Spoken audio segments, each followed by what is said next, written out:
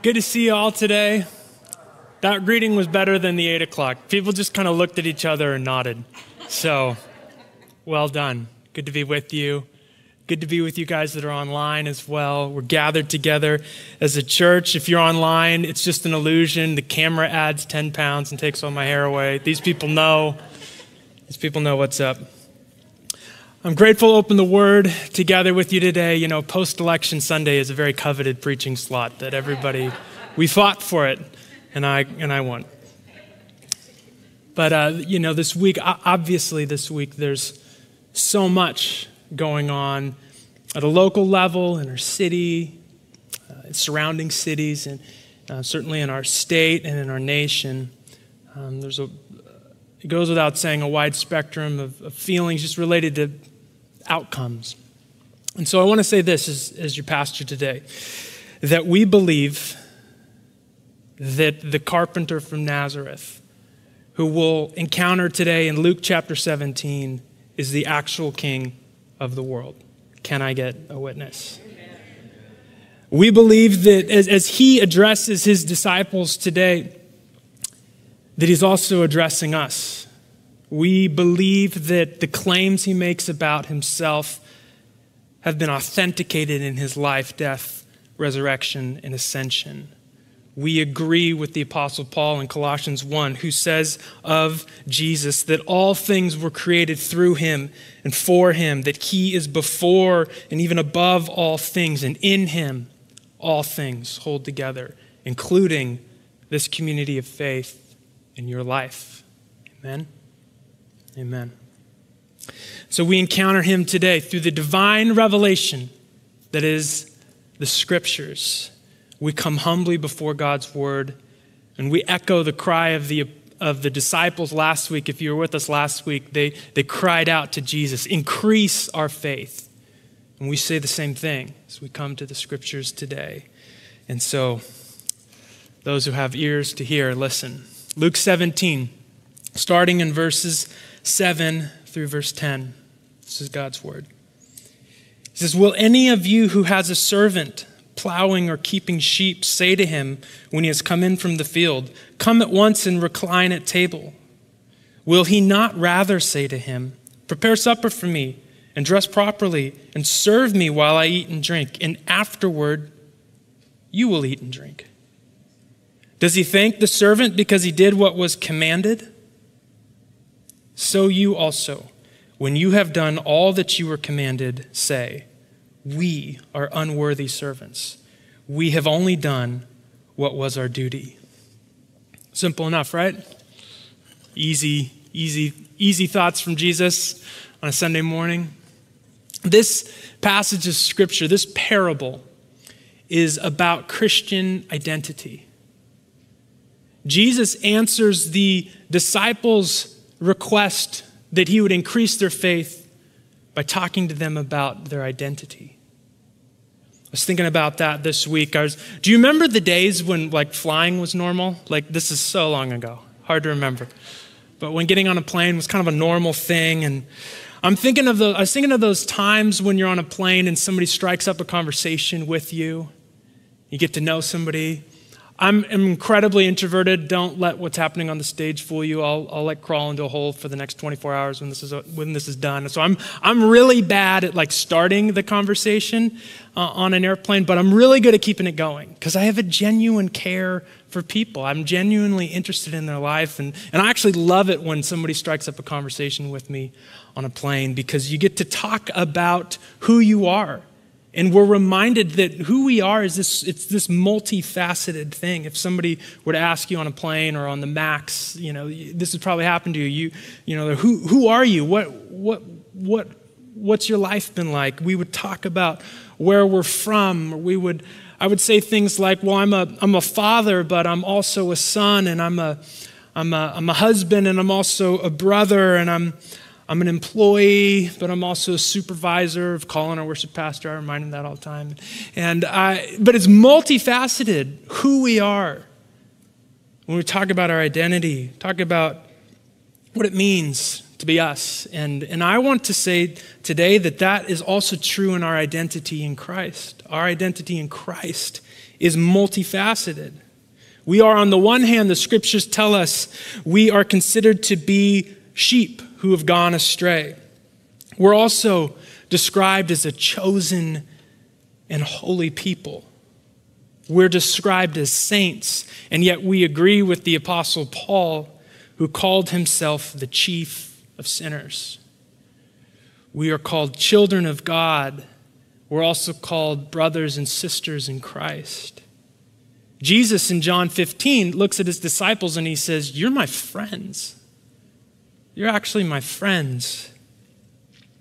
But here in Luke 17, what does Jesus say to his disciples? He gives them this identity to carry: unworthy servants. So that identity, unworthy servants, is what we're going to unpack and embrace today. And perhaps it's an identity that we're not exactly drawn to. It's not maybe the identity that we grab onto when we first talk about who we are as Christians. But I'm going to argue that we should. And so the word servant comes from a Greek word called doulos. Can you say that with me? Doulos. Okay, doulos is an incredibly important word in the New Testament, which we'll get to, but also just in first century Palestine, where these events with Jesus are happening. And the word doulos has a range of meanings. It's important that you know that. On the ESV Bible, when we see the word servant, it comes from the word doulos. And what the ESV does when it translates it is it tries to identify the situation that word is used in. Now, the doulos can mean a servant, it can mean a bond servant, and it can also mean a slave. So in Romans 6 in your ESV Bibles, if you read Romans 6, which you should because it's amazing, the translation is literally slaves, because Paul is talking to a community of believers and he's saying you were literally slaves to sin before Jesus saved you. And so here in this story from Jesus, the word is bondservant because it has a range of meanings. Now, a bondservant was someone that was bound to serve a master for a specific and often lengthy period of time. But it could also be someone who might nevertheless own property, someone who could achieve social advancement, even somebody who could be released or purchase their own freedom. Somebody could willingly enter into the role of bondservant if they had a debt that they couldn't pay. And so it's a wide-ranging term that's used by Jesus here, but it was something that the disciples listening to him would have resonated with. So the phrase servant comes to us in a parable. Now, what's important that we know is that a parable is an exaggerated situation. Okay, Jesus presents an exaggerated situation, and the reason this may have been an exaggerated situation for his disciples as they're listening to him is when Jesus starts the parable, he says, imagine if you had a servant, and probably nobody in the group there would have had a servant. These are mostly poor fishermen, people who have given up just about everything they have to follow Jesus on this road trip over 3 years or so.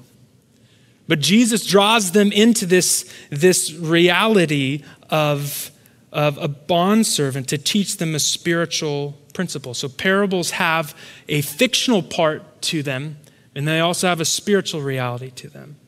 So the term used here would have resonated with them because these disciples lived under the reality of Roman occupation. They lived within the Roman Empire.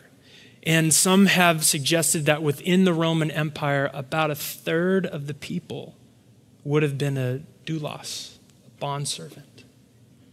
So Jesus brings them into this cultural reality that they'd resonate with. And what does he say to them? What he says to them is this. It's actually very simple. He's saying that a servant's duties, the duties of a servant, are such that it includes kind of within the agrarian society that they lived in, the culture. It would include things like tending sheep, or farming, or plowing fields.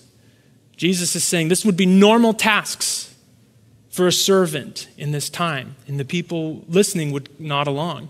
But he goes on to say that when a servant would come in from their, let's call it outdoor work, when they would come in from that and come back into the house, their work wouldn't be done yet. So they wouldn't kick, their boots off and and begin to eat, they would actually then begin to prepare a meal for their master, serve their master until their master had eaten, and then they would have the opportunity to sit down and to eat. And Jesus says this is pretty much normal activity in this kind of relationship. He says the master is not actually obligated to the servant at this point. The servant has only done sort of minimal duties and requirements. The servant hasn't done anything that has earned them a bonus or even a thank you. This is just simply what happens in this kind of relationship. And the disciples of Jesus at this point, we can imagine, are just nodding along saying, yeah, no, that's how it goes. That's how it goes in our world.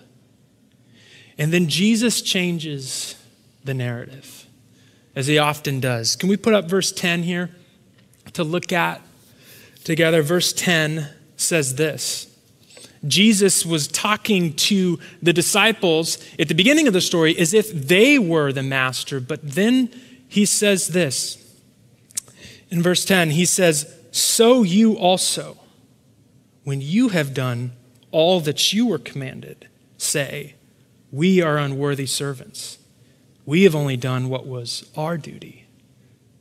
So Jesus, and we can see it right there, Jesus flips the script. He changes the identity of his listeners from the master to the servant, and he says, this is the way I want you to think of yourself. And to be very clear, he's talking about his relationship to them. He's saying, in our relationship, I want you to fundamentally view yourself as a doulos, as a servant. Changes the way we read the word there, doesn't it? Because as Jesus' disciples, we believe that he's talking to us. The nature of the master and the servant, now that's the fictional part of the story. But the reality part is that Jesus is speaking to his disciples, and he's talking to them about their relationship to him.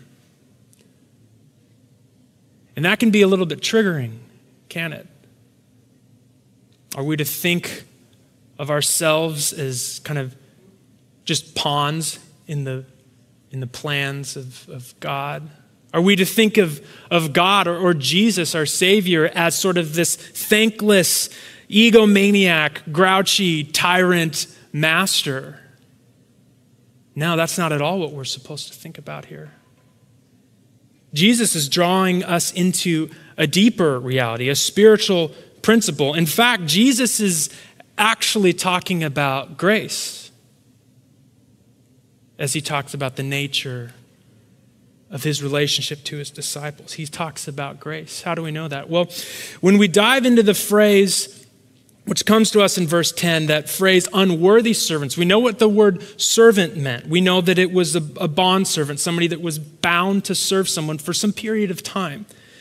But we need to think deeply about that word unworthy. It's the Greek word akreos, which is translated sometimes in our Bibles as unworthy. Perhaps some of your Bibles use the word useless, which is not the best translation. And the reason is because we know that Jesus doesn't think people are useless because in a short amount of time, he's going to die for humanity. So useless can't quite capture the word here. What the word akreos means is it gets at the idea of unprofitable servants. That's what he's calling them. And what is he saying by that? He's telling them that the servant is always indebted to their master. He's saying, you are indebted to me. Your deeds that you do for God, they could never tip the scale, so to speak. You with me? They could never tip the scale to where God was in some way indebted to you or that God owes you. In fact, it's the opposite.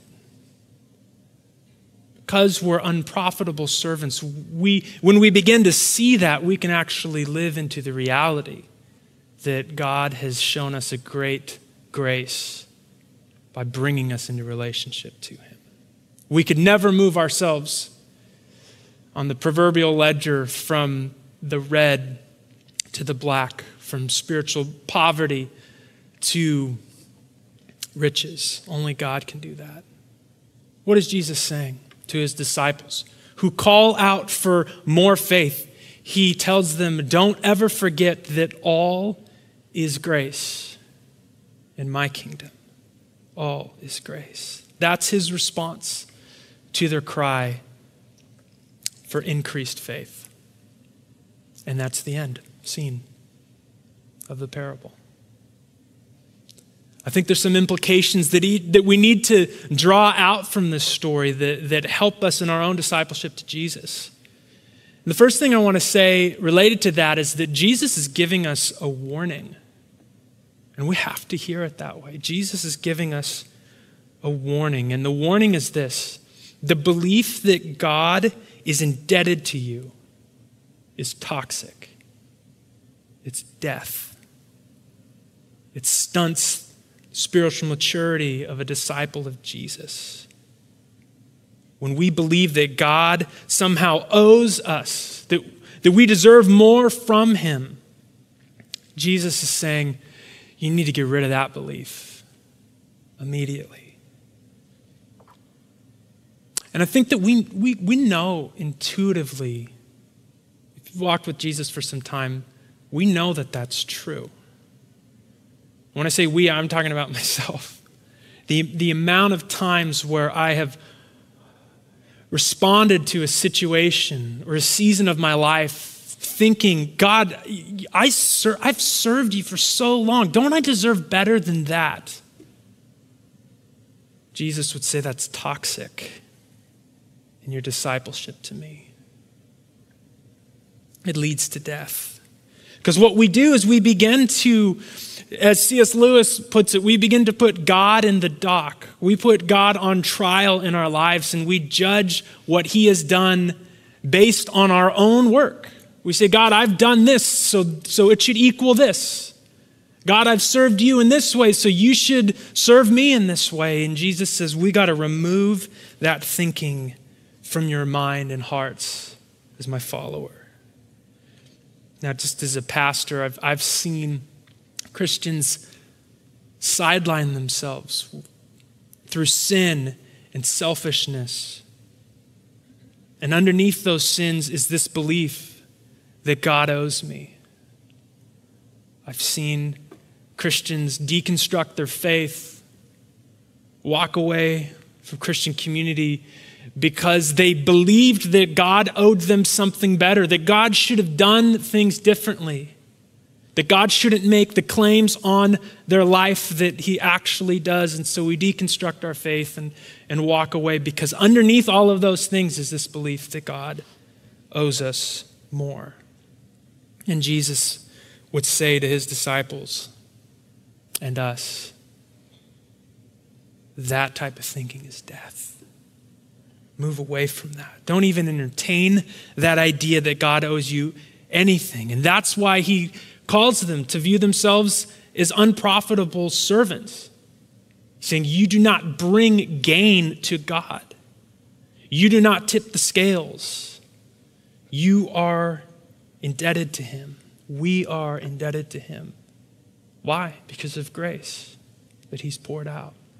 So there's a warning. And yet there's also an encouragement in this passage. You need an encouragement? It's 2020. You need an encouragement. I do. And it is this. I want you to hear me on this. If we carry the identity of servant, we will become truly free. I mean that. You see, in the term doulos in first century Palestine, it had a cultural meaning to it, but in the New Testament, it had a metaphorical and a spiritual meaning to it as well, which we need to look into. The metaphorical or spiritual meaning of doulos was a simple meaning. It's one who gives themselves up wholly, completely to another's will. That's a servant in the Bible. And the word servant, while it may be a triggering word for some of us, certainly was for these disciples of Jesus who live in a country that's occupied by an oppressive empire. Jesus says, I want you to view yourselves as my servants. But the irony in the New Testament is that phrase, that identity of servant, of bondservant, even as a slave, becomes one of the most dignified identities to the leaders of the early Christian church. It becomes the primary way that they talked about themselves. Disciples of Jesus and the apostles who led in the early church, they began to say, the most important thing that you can know about me is that I'm a bondservant, servant, even a slave of Christ.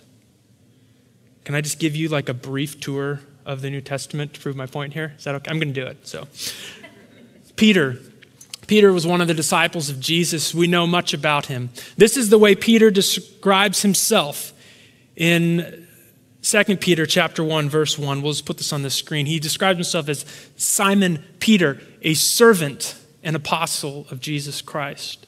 The order there is very important. Jesus has said to Simon, I'm going to use you to build my church. The gates of hell won't stop it.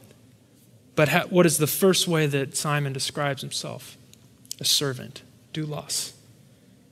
James is many believes James is the brother of Jesus. If you've read through the Gospels at all, you quickly realize that Jesus' brothers were not exactly supportive of his ministry and life. The only one that really was Mom, because Mom's awesome. But the brothers of Jesus provide almost no support for him in his ministry. And yet, James, the brother of Jesus, becomes a leader in the New Testament church. This is the way he starts his letter to a church community in James chapter 1. It's very simple. Can we put it on the screen? Okay. He says this. He says, James, a servant, doulos, bondservant of God and of the Lord Jesus Christ. The book of Jude starts this way. Jude also is believed to have been a brother of Jesus as well. So all the brothers sort of got on board at some point. Jude starts his very short letter with this: Jude, a servant, doulos of Jesus Christ. Paul, who wrote a significant portion of the New Testament, started a number of his letters this way. Here in Romans chapter 1, verse 1, Romans is one of the most profound theological works ever written. Paul says the first thing you need to know is that I'm Paul, a servant of Christ Jesus. This phrase that Jesus called his disciples to embrace became a true identity that actually set them free, that actually moved them forward in maturity in their life in discipleship. It is when they embraced that role that they became free. These men that I just told you about, all of them died for their faith, but not as slaves, but as free servants of Jesus. When part of my role is to launch community groups, and so I'm always looking for leaders. I'm always looking for folks who will lead and serve in our community in that way. And I'll never forget when I met my friend Andrew Gary, who's now one of our community group leaders. We were emailing back and forth. Andrew had served on our Sunday night service team and greeting people. And I just started to I just really liked this guy. And we began to email back and forth. And I noticed that his email signature said this: Andrew Gary, bondservant of Christ. Every single email I got. It's not like Andrew Gary, and then a list of accolades. bondservant of Christ. We're invited to embrace that identity. Jesus even warns us if we don't, there's great danger. But that's a transformational identity for the follower of Jesus. We should always agree with the great hymn, "Oh, to grace, how great a debtor daily I'm constrained to be." That's the song of the disciple of Jesus. We live as unprofitable servants, knowing that we could never tip the scale. We could never put God in our debt. But God has poured out his grace freely into our lives. So how do we live into that? How do we embrace that? How do we practice that reality in our life? I'd like to give you just a couple of spiritual practices to engage in often. The first is this: practice gratitude. One of the best ways to combat that temptation to think that God owes us is to live our life in perpetual gratitude. When we talk to people, when we connect with our community group, to say, I'm so grateful for what God has done for me in Christ. I'm so grateful for this small blessing that I received.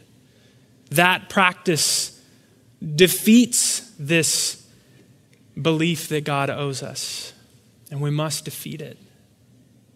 Next week, if you come back, the sermon is going to be all about gratitude. Gratitude increases our faith. The second is this. I want to call the second practice that I want to encourage you to engage in is hidden service. I'll say it again, hidden service. We live in a culture and a time where we live in this perpetual temptation towards like self-congratulatory service. We do good things, but we have this means of letting the whole world know that we did it. You know what I'm talking about?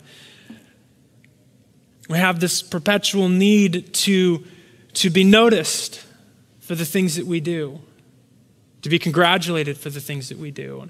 And I think what's going on, I would suggest, in our culture, in our society, in our social media world, is that we do not believe that God approves of us, and so we seek the approval of others. That need to be noticed actually denies the reality of God's grace. And so God, I believe, would have us grow in our identity in Christ and in our discipleship to Jesus by letting that need to be noticed go, crucifying it, and practicing hidden service. What could that look like? That could look like an act of generosity to someone, and your name's not actually attached to it. It could be serving someone with no need or even means of being known for having done that. Hidden service, gratitude. I think that Jesus is calling us into these things. And the best way to view our life as a servant is to look to Jesus. Just listen to these words from Paul, chapter 2 of Philippians. He says this: "Have this mind among yourselves, which is yours in Christ Jesus, who though he was in the form of God, did not count equality with God a thing to be grasped, but emptied himself by taking the form of a servant," taking the form of a doulos, a bondservant. "Being born in the likeness of men and being found in human form, he humbled himself by becoming obedient to the point of death, even death on a cross. Therefore, God has highly exalted him and bestowed on him the name that is above every name, so that at the name of Jesus every knee should bow in heaven and on earth and under the earth, and every tongue confess that Jesus Christ is Lord, to the glory of God the Father." The Master, Jesus, the Lord, became a servant. He's called us to view ourselves as servants in our life, but he's actually shown us how to do it.